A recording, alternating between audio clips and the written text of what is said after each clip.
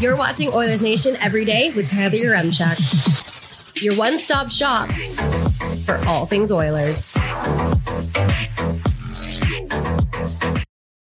It's time to do some serious coping, everybody. Whoop, whoop, whoop, whoop. Let's get into it with the lead.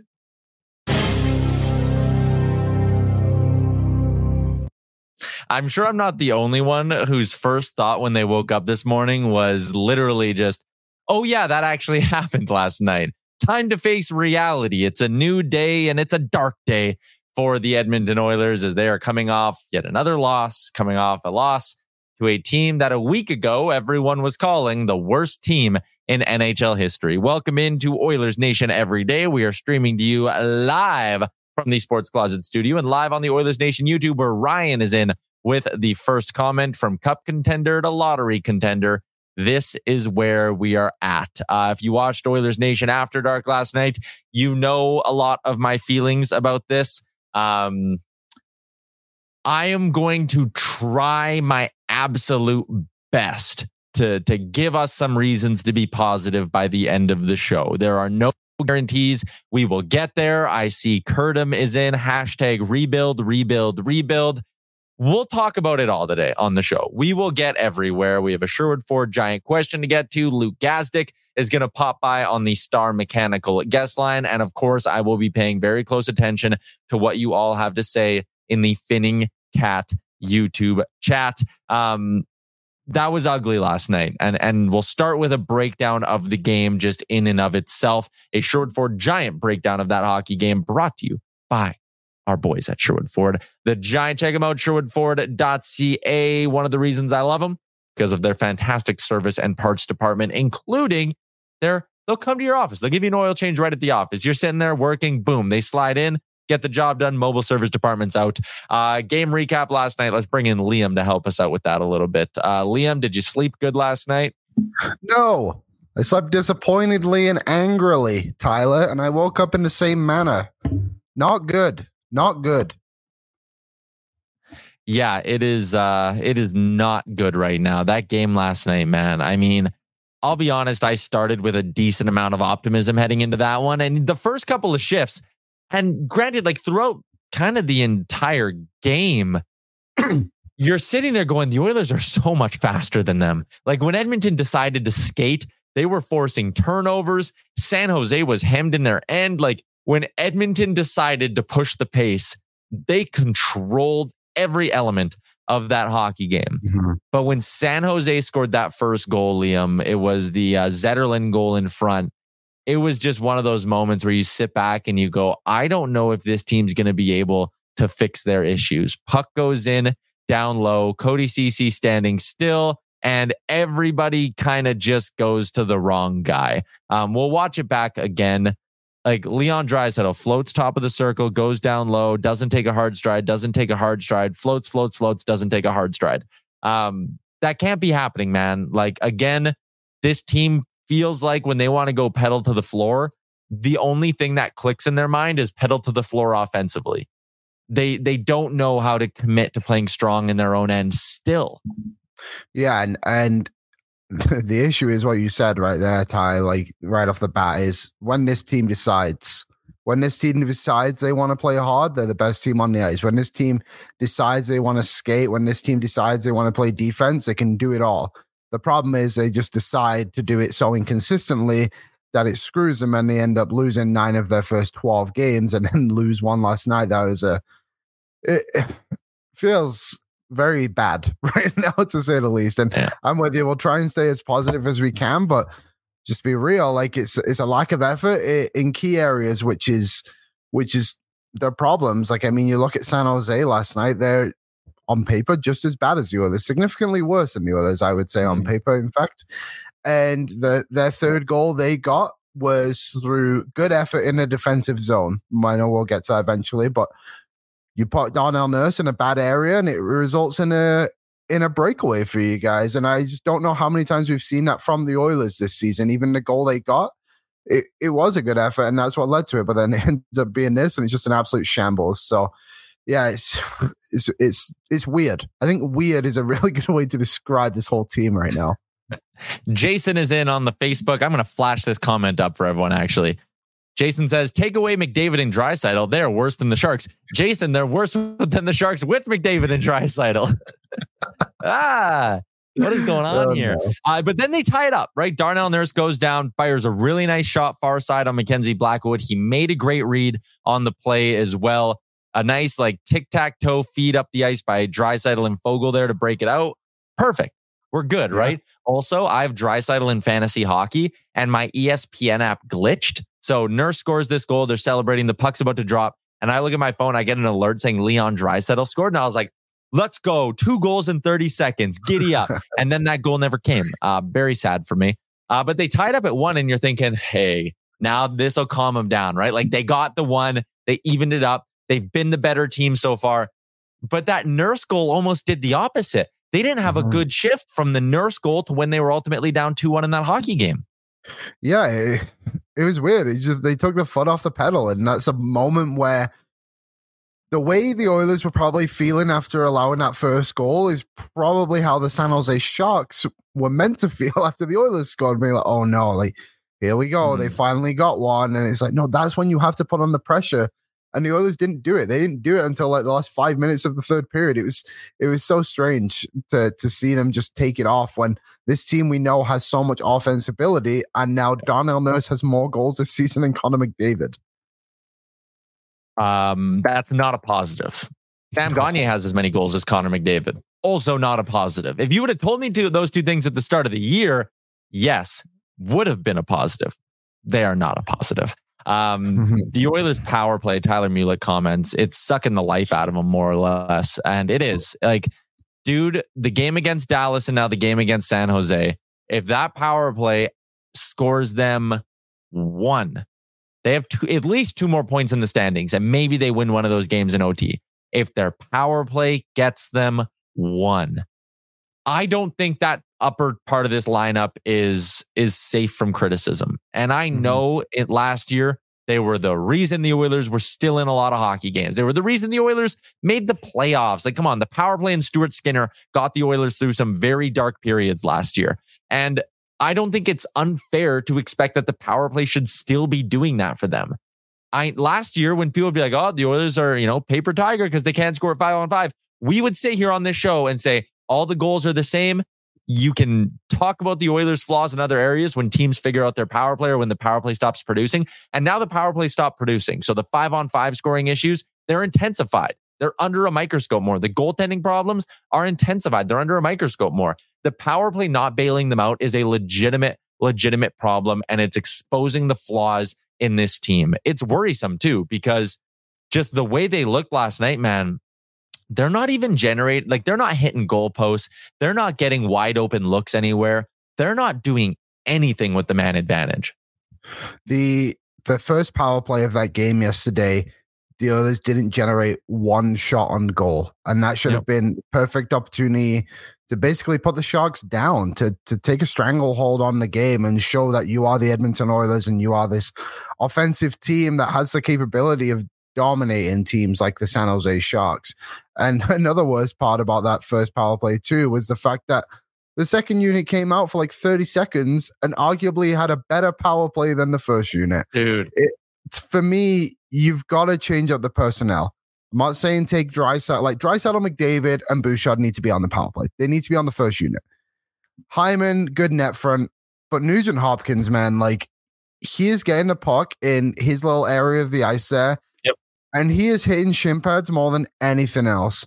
He is not feeling it right now. I know he got a goal, but he needs to be taken off the power play and someone else needs to be given an opportunity there, because at the moment he's doing nothing. He's just he feels so timid out there. It feels like he's a bit afraid to make a move when we all know he's literally scored a goal like that this season too, which makes it even like that much stranger. Like, you've shown at this point that you're capable of scoring it. We've seen it hundreds of times before, maybe millions is a bit too much, but he can do it. And the Oilers, that's for me is a Woodcroft thing or Gulletson, whoever does the power play. Have the coaching ability to realize it's not working and change something. Yeah. West Side Shane is in and says, this is the only show I can listen to because I know we all have the same pain. I honestly deleted all other sports pods because I can't even handle it right now. Hey, you know what? That's what I like to think Liam and I are always going to bring to you is we're going to give you our honest, raw reactions, man. Like Liam, we were talking on ON Radio this morning because, I mean, this is my third pod of the day, your second podcast of the day already. And you were saying you're watching the game with your fingers through your hair, covering your eyes, all that stuff. I'm sitting there pacing around my upstairs. Like I have the layout of my house is kind of like an O. I'm just hot lapping it. I'm just cruising around after every whistle. I live the pain with, there's how many people watching on all the platforms right now? 600, I should say, not just 6. I live the pain with you guys, and my reactions are not to get a rise out of anybody. My reactions are not to make headlines and get rage clicks. My headlines are legitimately how I feel. And how I feel right now is that this is a very, very broken team. Are they gripping their sticks too tight? Sure. But that excuse gets very tired after 3 or 4 nights. These guys are very talented offensively. And I have said time after time after time after time this year that if they decide to work for a full 60 minutes, they will win the hockey game. If they wanted to work for a full 60 against Winnipeg, they win that hockey game. I mean, granted, they needed 63 because they gave up an OT. If they wanted to work for the full 60 against Dallas and not just the final 15, they beat Dallas. If they wanted to work last night for a full 60, they blow the San Jose Sharks out of that building, and they don't want to work. And you'll sit there. Daryl says it in the Facebook. They had 40 shots. When you're gripping your stick too tight, they shoot directly into the logo on the goalie's chest. Kevin says 40 shots from the sideboards doesn't cut it. How many 2-on-1s did they have last game? I think 2. One they scored on and another one they missed on. They're not getting dangerous looks off the rush. There were 3-on-2 rushes that they fumble effed right into oblivion. Lost it, and the play immediately goes back the other way. There's been too many moments where they cycle it like demons for 45 seconds to a minute and a half, and they have a team hemmed in, and then they make a dumb shot, and they take a wrister from the top of the circle, or they throw one on net from the goal line that has no hope in hell of going in. Look at what the Sharks did. 18 shots. Again, the numbers on Natural Stat Trick that I like to read won't even accurately represent this, but San Jose almost did a better job of generating grade A's last night than the Oilers. The shot clock at 5-on-5 read 28-17. The scoring chances were 30-22. Damn. They need to get to dangerous areas, Liam. They're a perimeter team. Nobody has an ability to get pucks to dangerous spots right now, and it's showing because they're racking up the shots, and it's great. And eventually you will have a game where you catch a goalie on an off night, and your 40 shots, even if they aren't great shots, you're popping home 6 and you're laughing. Last night, that was 40 shots with 4 or 5 quality looks, maybe. Yeah, I agree. The only one that sticks out to me that was a dangerous chant from in France that the Oilers did a good job of working for was, I believe it was Hyman in the third period was right in front, and Mackenzie Blackwood made a great save on it. Maybe it was the second period, sorry, but that was when they went nuclear and went with Draisaitl and McDavid and Hyman midway through a period in early November against the San Jose Sharks, who have 1 win on the season, but that's another thing. And it's just, I agree, Tyler. It's like this team doesn't want to go to those areas where they need to go. And the only time we've truly seen that this season, this is a hilarious meme. The only time we've seen that this season is when Sam Gagner, again, 34-year-old Sam Gagner, had double hip surgery in his first game back in the NHL, decided to barrel through the Dallas Stars defenseman and goalie to go for the goal. How that wasn't a moment this season that turned this fortunes around and said, like, we should really do that more often, is mind-blowing to me. They've had so many moments like that where it's like, okay, this has to be it. This has to be the moment where things change. The momentum has to shift, and they just can't carry anything. It doesn't matter what Stuart Skinner is able to do or not able to do at one end if the offense is doing absolutely nothing at the other end, because like you said, there was 35 plus shots last night. That's the 6th time this season that has happened, and they've lost every single one. Clearly something is not working. I remember I was down in Calgary last season when the Oilers beat the Flames 2-1 or 3-1, whatever it was. And Stuart Skinner had a 40-plus save performance. And I was listening to the post-game show, and it was actually our old friend Pat Steinberg, who was doing the show, and he said, he's like, the Calgary Flames did absolutely nothing tonight to make Stuart Skinner look like a good goaltender in the NHL, because they would just fire pucks on from everywhere. And it's just like, yes, like shoot from the parking lot sometimes, but you can't do that every single game if you actually want to win some hockey games, especially when you've already done it 5 times prior to last night and it hasn't worked. This team is missing a lot of jam right now, and I'm not sure where it's going to come from, but anywhere but inside that locker room. They need to figure it out amongst themselves.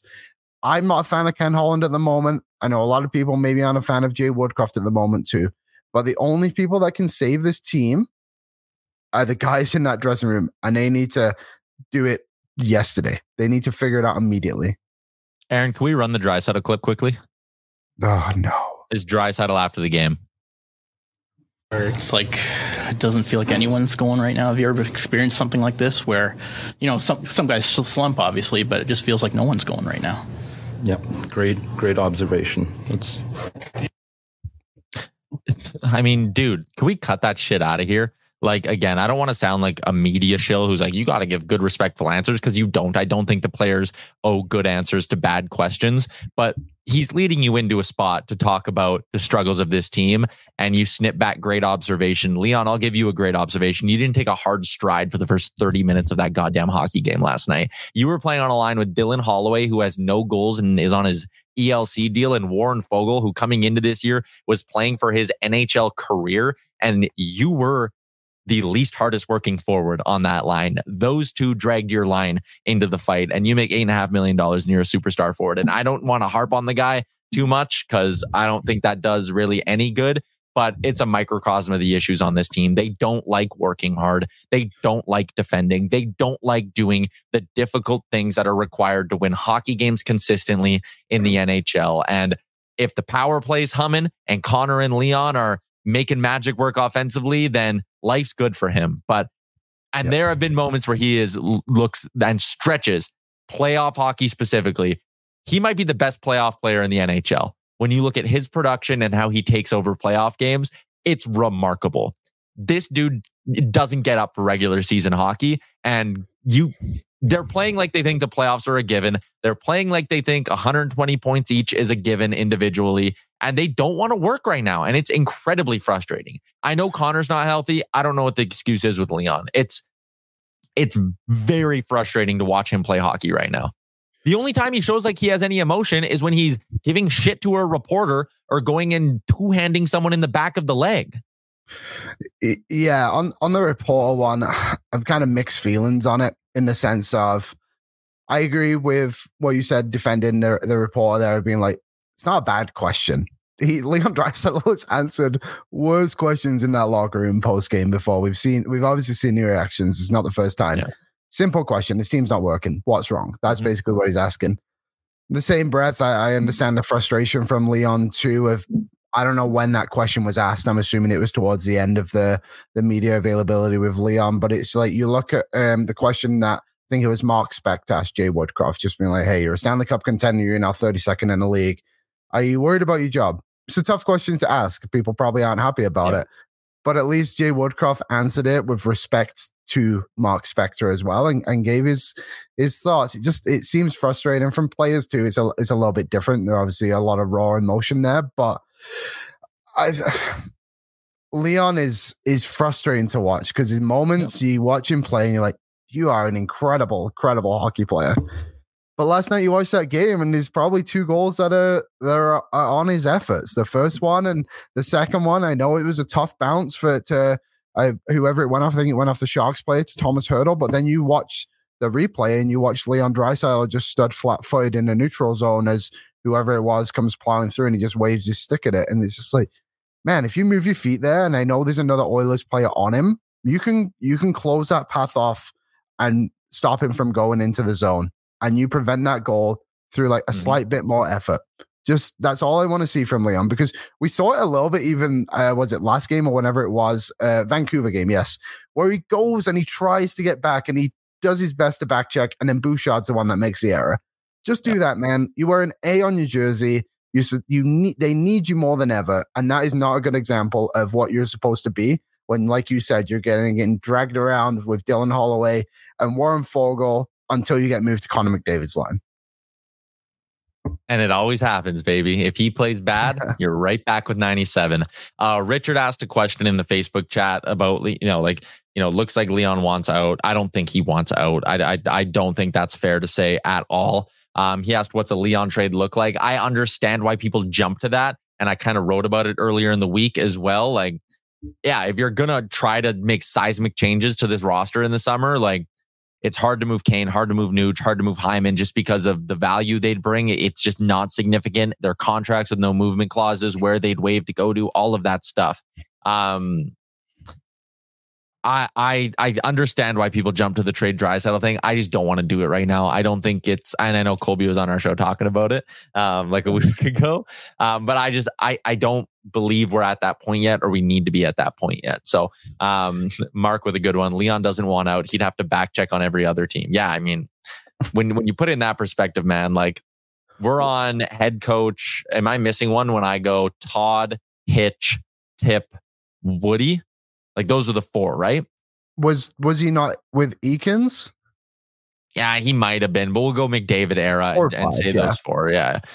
And every single coach at some point, this group has stopped working hard for. With Hitch, they didn't like Hitch. They obviously quit on McClellan at some point. Dave Tippett, we saw the end of that. It was not good.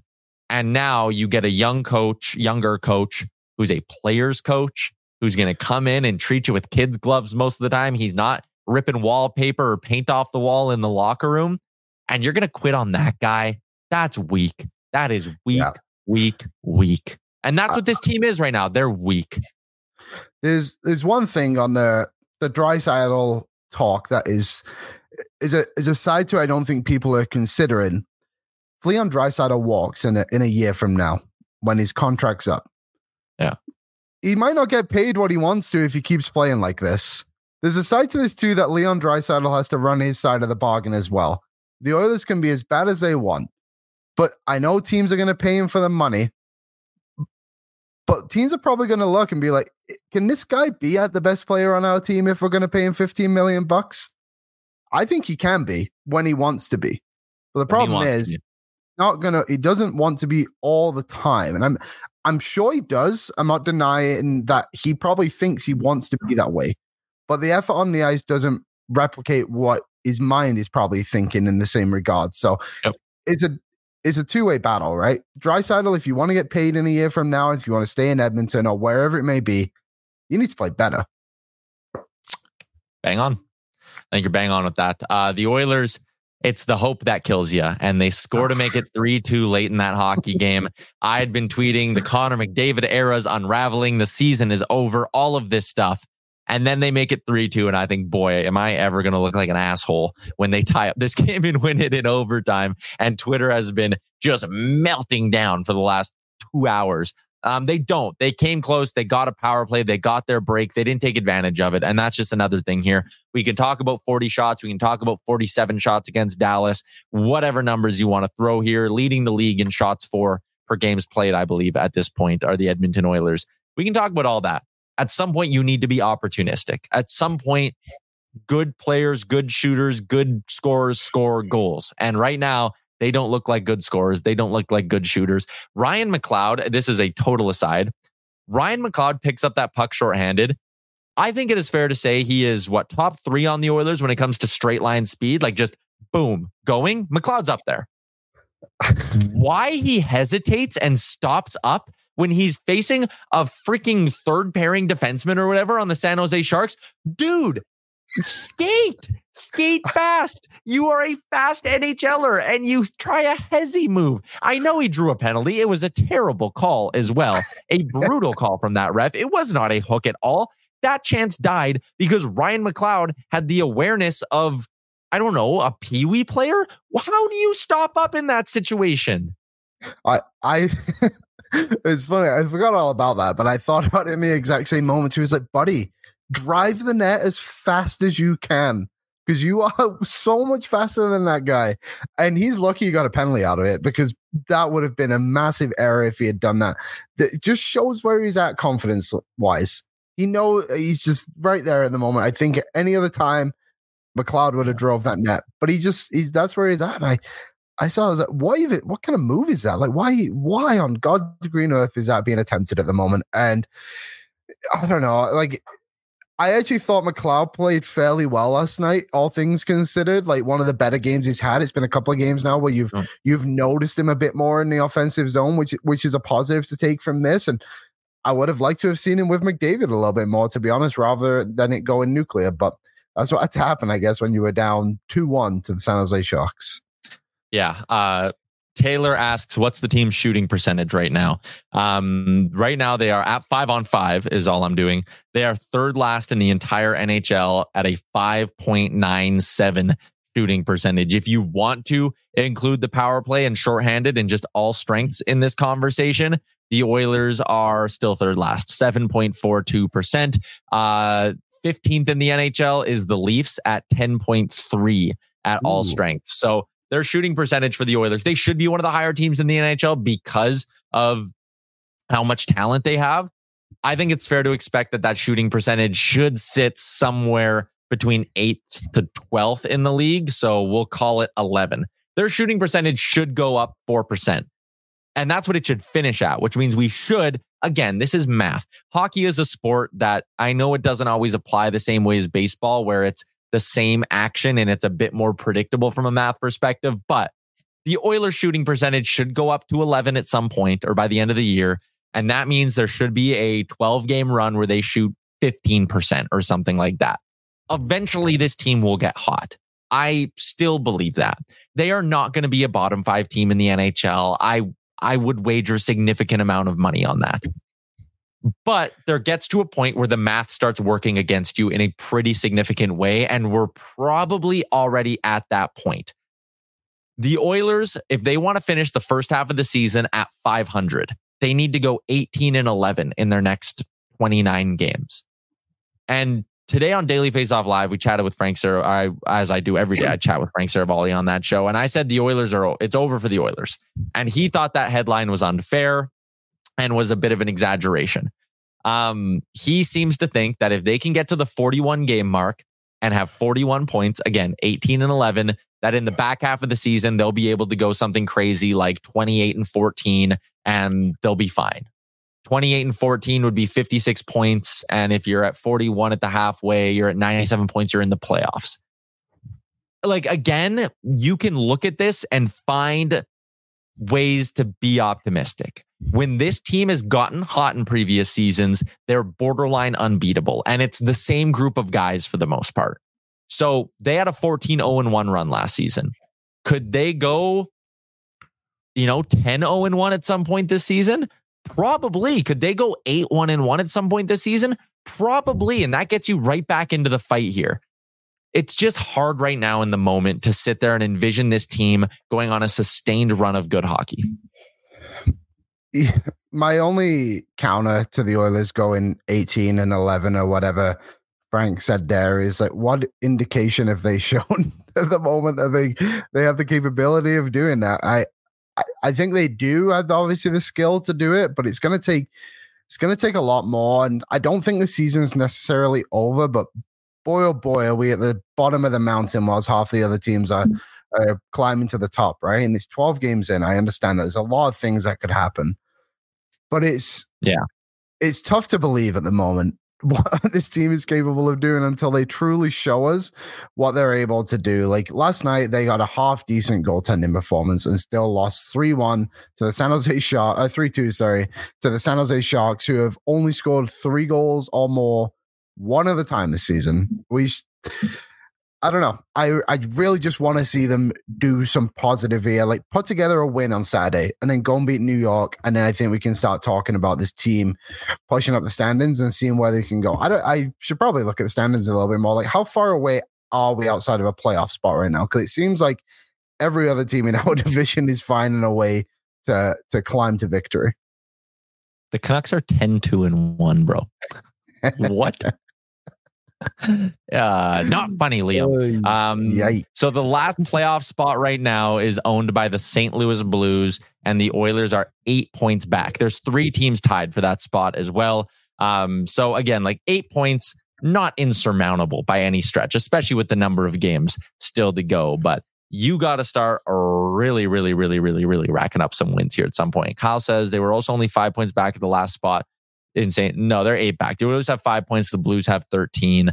If you want to try to get that last spot in the Pacific, though, you're already 14 points back of the LA Kings. Like, probably not happening. You're a wild card team at best. The only good thing about this, I don't think the LA Kings and Vancouver Canucks are going to run at the win percentage they're playing at right now, but they're not going to get that much worse. You know what I mean? They're not going to, they're not a 10-2-1 team for the rest of the season. You know what I mean? So that's a positive out of this, I guess we could say. Yeah, totally. All right. I want to catch up with a little bit of what you're all saying over on the Finning Cat YouTube chat. Daniel says, what happened to Janmark? I don't know. Yeah. Sorry, I totally lost my spot in the YouTube chat there. Ravina says, need a pace of 105 points. I think that's out the window. I think you're looking at 95 to 98 for this team if they're able to significantly turn it around. Sean is in and says, frustrating as hell right now. I'd like to see Woody stick to some lines and allow some chemistry to be developed. The pressure here has gotten to him. He's making knee-jerk reactions with his lines. Let's not forget the boys had a 2-11-2 stretch last year. Did they? And it looks worse because it's the start of the season, not the middle. I mean, yeah, but at the same time, like my counterpoint to being like, oh, they had a 2-11-2 stretch last year is that they had already banked a 7-2-1 start or something like that, right? You had wins in the bank. So you have that stretch and you're like, we're 500. Let's turn it around. Right now, the Oilers have to go 18-11 just to get back to 500 by the midway point of the season. So it's just, yes, it looks worse because it's early in the year, but it looks worse because your path forward is that much more difficult. It's no longer just, we got to play hot for 20 games and we'll be fine. You need to be hot for basically 70 if you want to get in here, which is what makes it so difficult, Liam.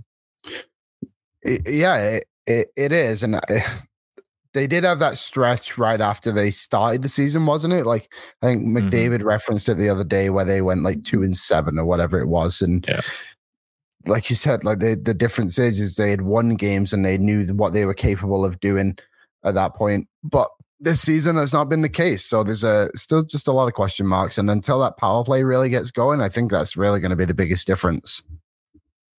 All right, you guys are bringing it over on the Finning Cat YouTube chat. You see that QR code there at the top of your screen. That is how you can get some access to Finning Cat's Black Friday sale. It all kicks off in 10 days on November 20th with savings on new, used, and rental equipment. In addition, there will be deals on Finning's parts and service from November 20th to 24th. They'll be dropping a new daily special, and those daily specials stick around for an entire week. You can take advantage of those and save big time on the things you need to keep your business running smooth. Let's move along to the Star Mechanical guest line, starmechanical.ca, if you want to find out more about Edmonton's #1 plumbing and heating company. Luke Gazdic, former NHLer, former Oiler, joins the show. You also see him on the Sportsnet broadcast. Luke, we're not having fun right now. Yeah, I'm not smiling either. I was dying. I joined the chat and the first question is it all over? No one's having a good day. No, not at all. Let's break down that game last night a little bit. It's frustrating because I thought they came out of the gates and it was like, okay, they're showing right now that if they skate hard and they work hard, they're just going to pummel this Sharks team. But then there's this gap of like 30 minutes where they just totally sleepwalk and they lose it. I don't understand it. Is this as simple as them somehow finding a way to not turn their brains off for 30 minutes? Like, is this fixable in your opinion? Is this a work ethic and a grinded out mindset issue, or is this a talent issue?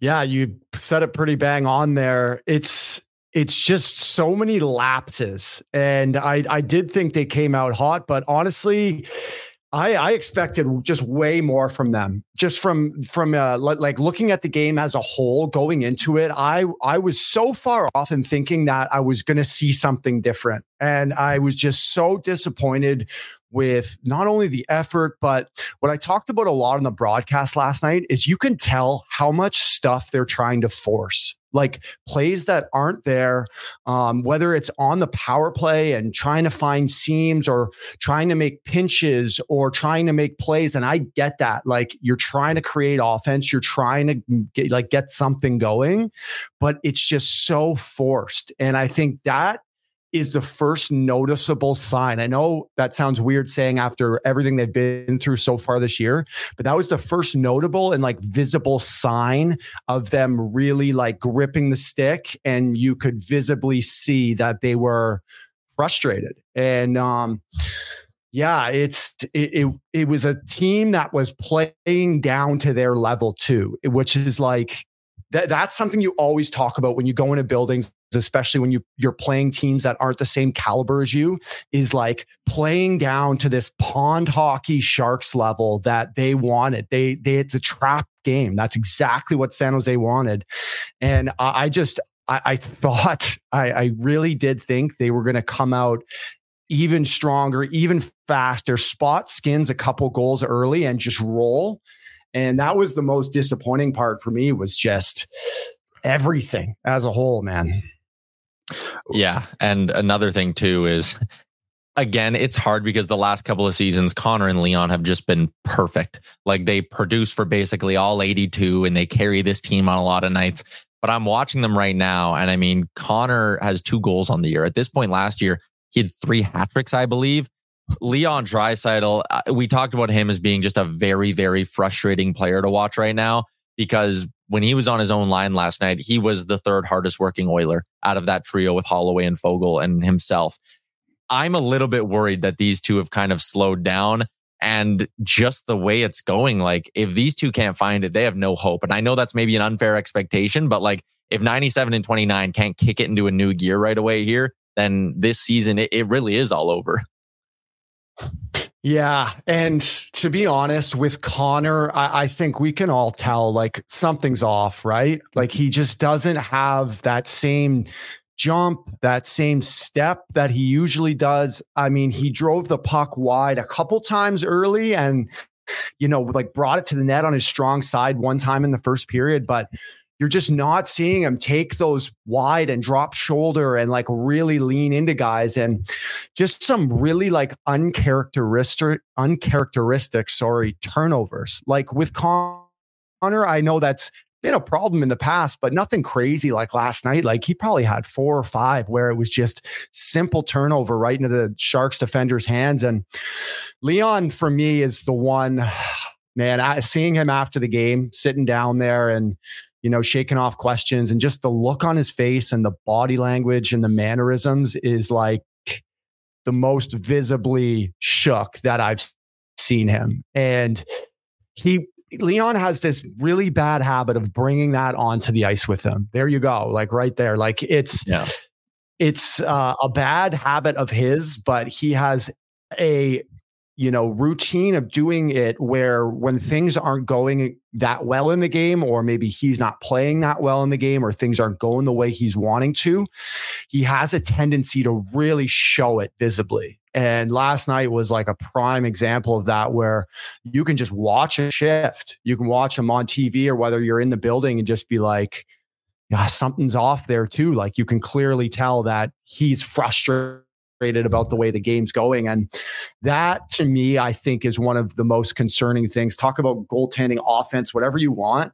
It's like the visible body language for me that guys are wearing their heart on their sleeves, but like in a negative way. What do you think is going on in that dressing room right now after such a, like, they really can't get much worse for this? Like, how do you think the players hold themselves accountable in this kind of situation? Yeah.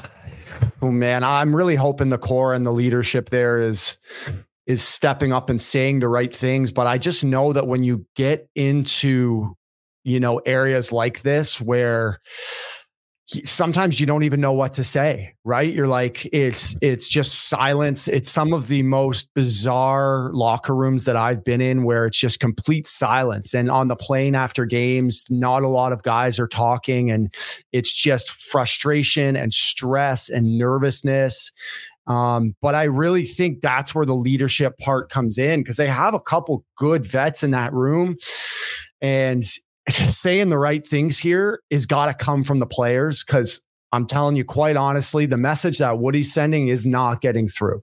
So this is on the boys. Like right now, I think this is on the boys, because after a while with coaches, you can coach as much as you want and instill systems as much as you want, but there is a clear disconnect right now between Woody and the guys, and that's what I'm seeing.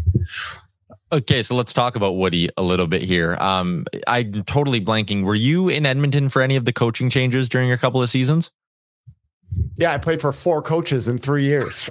Yeah, I mean, decade of darkness. So I had Dallas Eakins, and then Mac T hired Todd Nelson, but came down from the booth for like 2 weeks and just said, I'm going to be the coach for like 2 weeks. And then Nelly's going to take over. So it was like this weird double coach situation. And then Todd McClellan and Woody and those guys took over for my last year there. So Woody was there, but he was more of like the forward power play, healthy scratch skating coach. So what's it like in a room when that happens? And I guess part 2 to my question would be, do you think that's a jolt this team needs right now? Yeah, in the sense of moving on from Woody? Yeah, like would a coaching change spark these guys? Like what's it like in the locker room in the aftermath of something big like that happening? Yeah, I remember the Dallas one was crazy, just because we were on a very similar run to what they were doing right now. I think we were like 1-9, and just every day you went to the rink, you were just thinking, is today the day? Is today the day?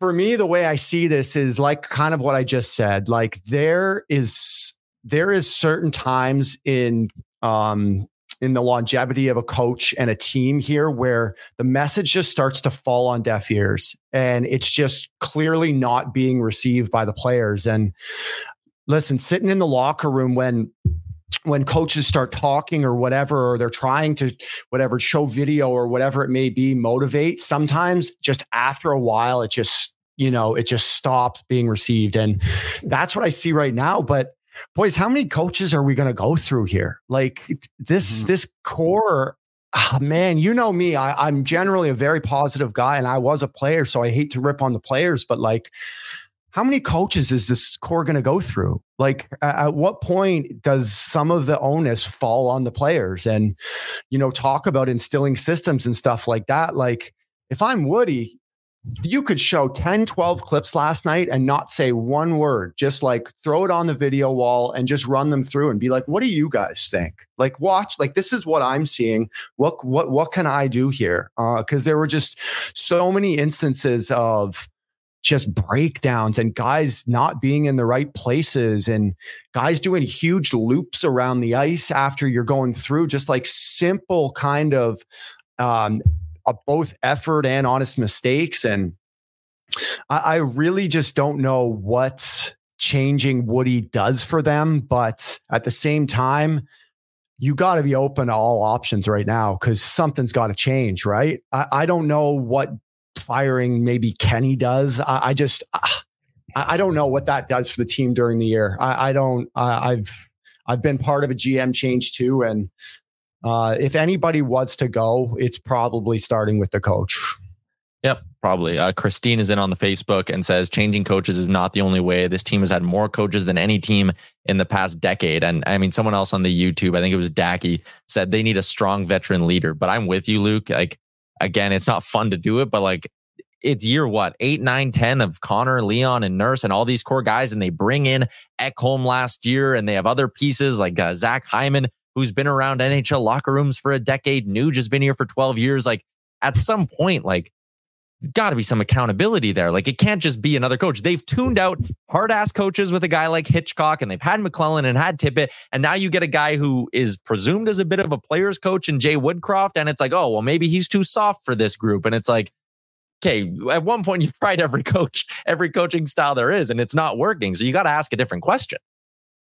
Yeah. And, going back to the onus being on the players, I think there is just another level for so many guys on this team. Yeah. Like, talking about the offense for one, like, they are not getting any offense generated from basically anybody in their bottom 9, call it bottom 6, but like Clowder and, Holloway and these guys, like, there's just such another level for so many guys. And that's what I think is the most frustrating part for me is I expected a lot of these guys to take another step here.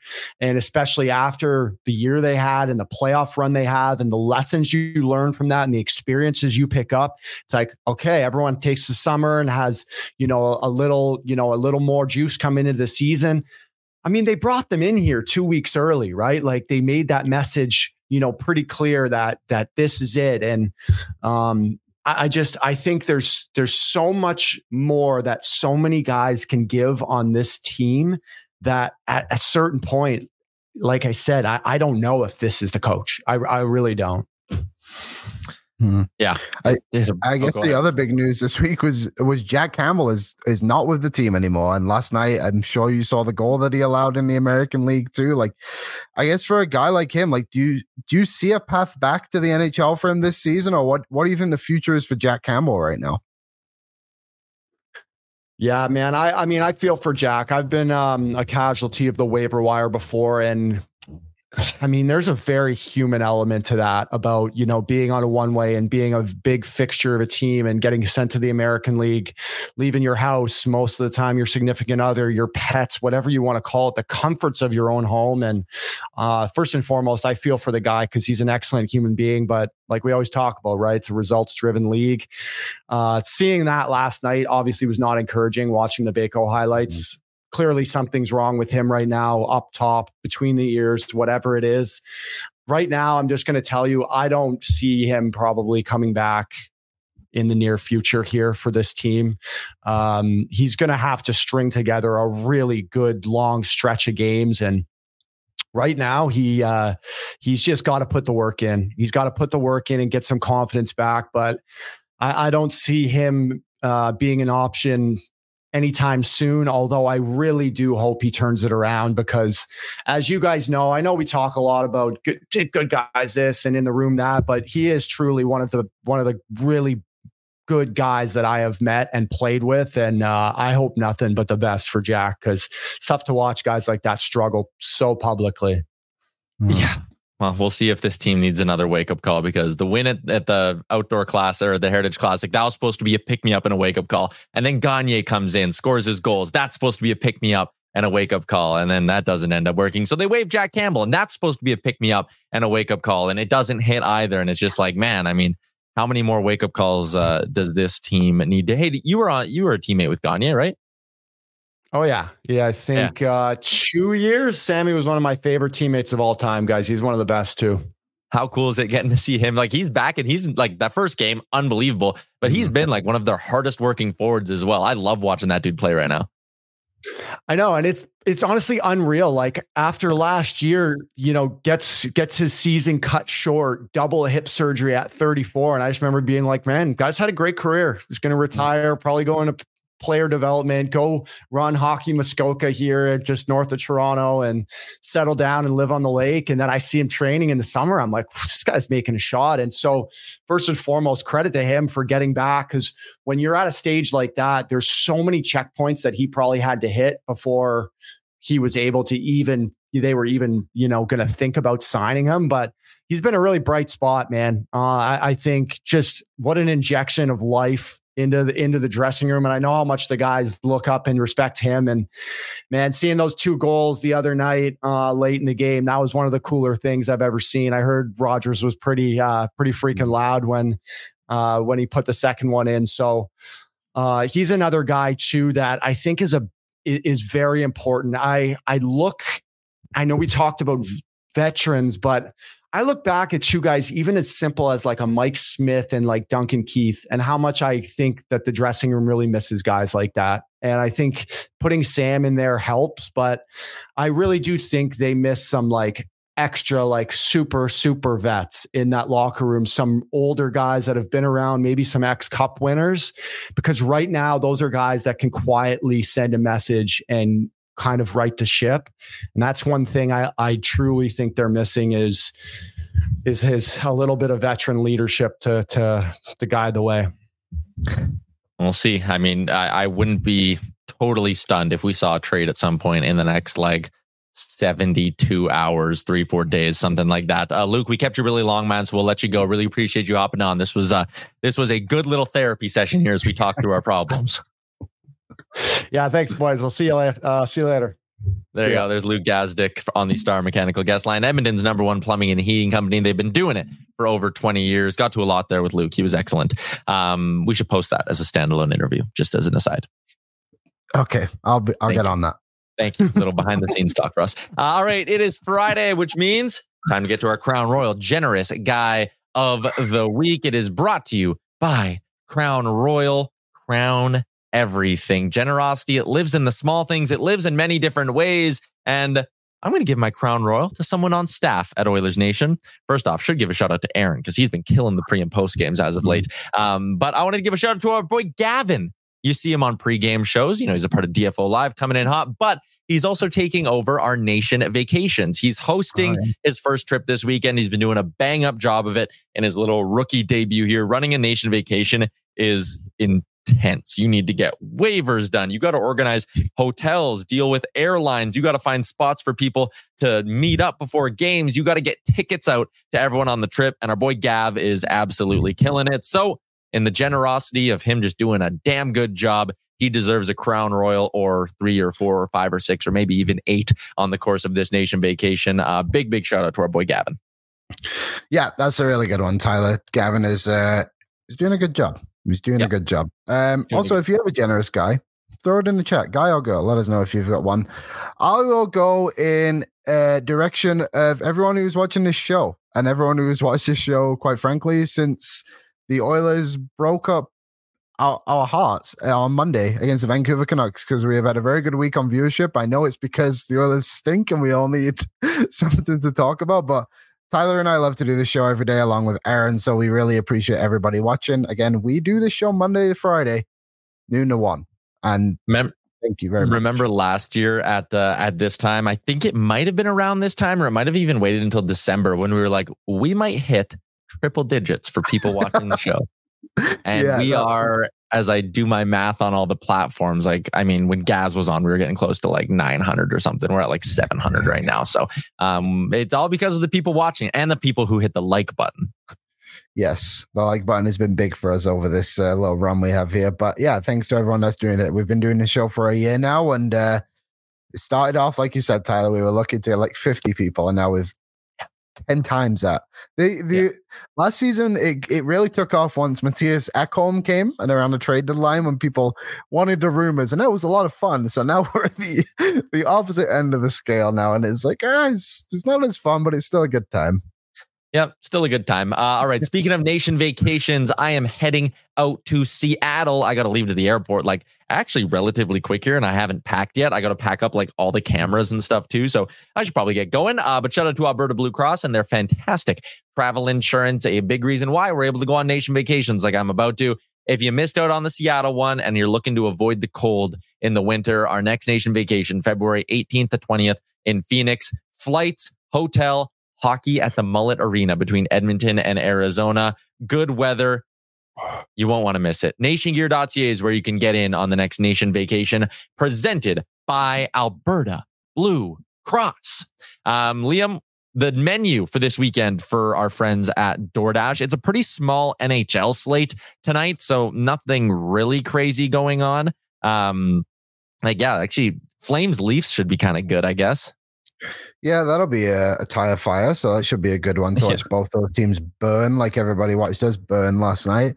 That'll be a good one. I'm optimistic still about tomorrow. I really think the Oilers can win, and I don't know why. Maybe it's the hope inside of me on this team, but that's where obviously my big thing is tomorrow is that game. What else do we got? Winnipeg Dallas should be pretty solid too, I think, and then there you go. Tampa Bay Carolina.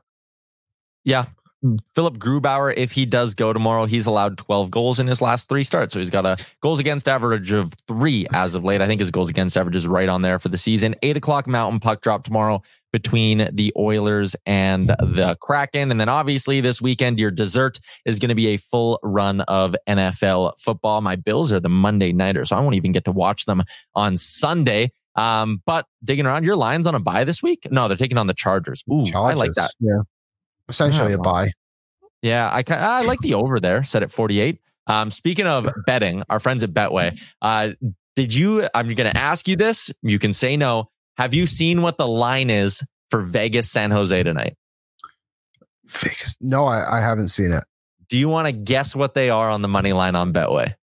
Okay, so the Oilers were minus 330 yesterday, I believe. Yeah. So Vegas, they got to be like minus 600, right? The Vegas Golden Knights on the money line tonight are minus 520, which means, for simple math, for those who don't know the numbers, you would have to risk $520 to win 100 on the Vegas Golden Knights tonight. You were in a slump. The San Jose Sharks 2 in a row. Vegas Golden Knights lost 2 in a row. So we'll see. Yeah, I got a sneaky suspicion though. Those streaks are both. There's also so I think they're even money. The Sharks are plus 2.5 goals. Like that's not even that insane either. But I mean, I wouldn't trust them with my hard-earned money. We'll have our game day bets tomorrow on Pre-Gaming with Boardsy. Pre-game show going at 7 o'clock on Saturday night with Boardsy and company. Aaron, you fired up? Probably not. He's probably not fired up. Yes, sir. I got a special guest joining me for both pre-gaming and post-game. Little hint. I teased it before, but he's an old friend and he may have done After Dark last season. Yeah, there you go. So it'll be good to see him back in the mix there tomorrow. Ty, you're not joining me, right? We'll see. I'm going to do my best just because I need to get to the rink still in Seattle. It'll all depend on how close the hotel is to the arena. That'll be my answer to you. Shout out Gavin. Hopefully he booked it close. If the Oilers win, maybe you get a little slightly tipsy Tyler after the game on After Dark. Maybe that's a promise I can make people. Please do. Yeah, I'm going to. Yeah, I don't want sad Tyler again. I want happy Tyler. I don't want angry Tyler again. Yeah, me shotgunning a beer at the base of the Space Needle can be what's up. All right.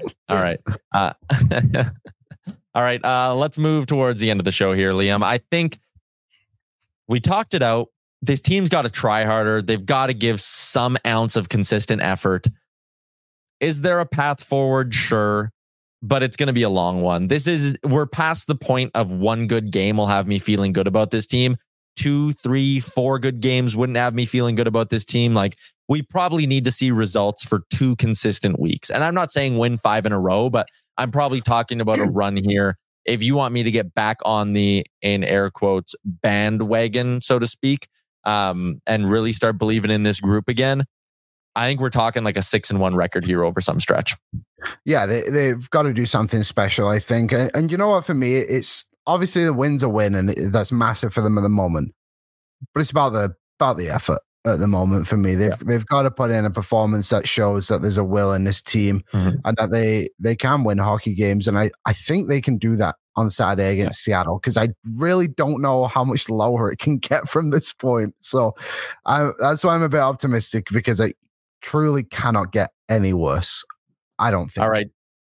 Before we wrap up, it is I believe it's a long weekend this weekend because it's Remembrance Day tomorrow. I got the poppy on here.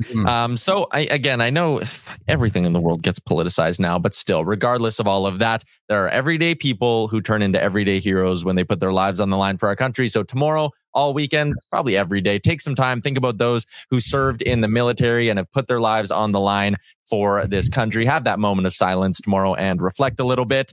Tomorrow, Sherwood Ford Giant game day. A bunch of us will be out in Seattle, pre-gaming with Boardsy at 7. There may even be, I'm going to think about it, maybe a little bonus ONE if I can get things set up down there as well. I might give the people a little bit, maybe like a little 30-minute show live from Seattle. So that's why you got to hit the subscribe button. That's why you got to hit the subscribe button, because you need to get the alerts when we go live. I might drop in at like 2 o'clock tomorrow and do a little 30-minute live show with everyone out in Seattle. Who knows? You'll only know if you're subscribed. I just quickly, Tyler, to jump in on the the Remembrance Day stuff. Yeah. I was going to bring that up too. It's obviously our lives aren't fun at the moment because the Oilers stink, but there's people out there who have much worse, putting their lives on the line for us all every day, from today and years past, whenever it may be. Like, my family is a big military family. My dad was in the military. Multiple granddads are in there. The line continues on. So tomorrow's an important day, I think, to really think about where we all are because of the people who put their lives on the line for us. And world sucks some days, but it sucks a lot more for other people too. You are bang on. Very well said, Liam. For everyone who is in the Finning Cat YouTube chat, you guys were absolutely electric today. Can't say how much I appreciate all your words in there and everybody dropping in and giving their takes. For Sherwood Ford at the Giant, Sherwood Power Sports and Marine opening up in February 2024. Alberta Blue Cross, Crown Royal, Star Mechanical, our boy Luke Gazdic, DoorDash, and Betway. That's a wrap on another week of shows on Oilers Nation Every Day. I'll probably see you tomorrow, and then we'll be back Tuesday at our regular time. Thanks. Thank you for watching Oilers Nation Every Day. Hit the subscribe button to never miss a show. And for more, visit OilersNation.com. Are you ready to enhance your future in tech? Then it's time to make your move to the UK, the nation that has more tech unicorns than France, Germany, and Sweden combined. The nation that was third in the world to have a $1 trillion tech sector valuation. The nation where great talent comes together. Visit gov.uk/great talent to see how you can work, live, and move to the UK.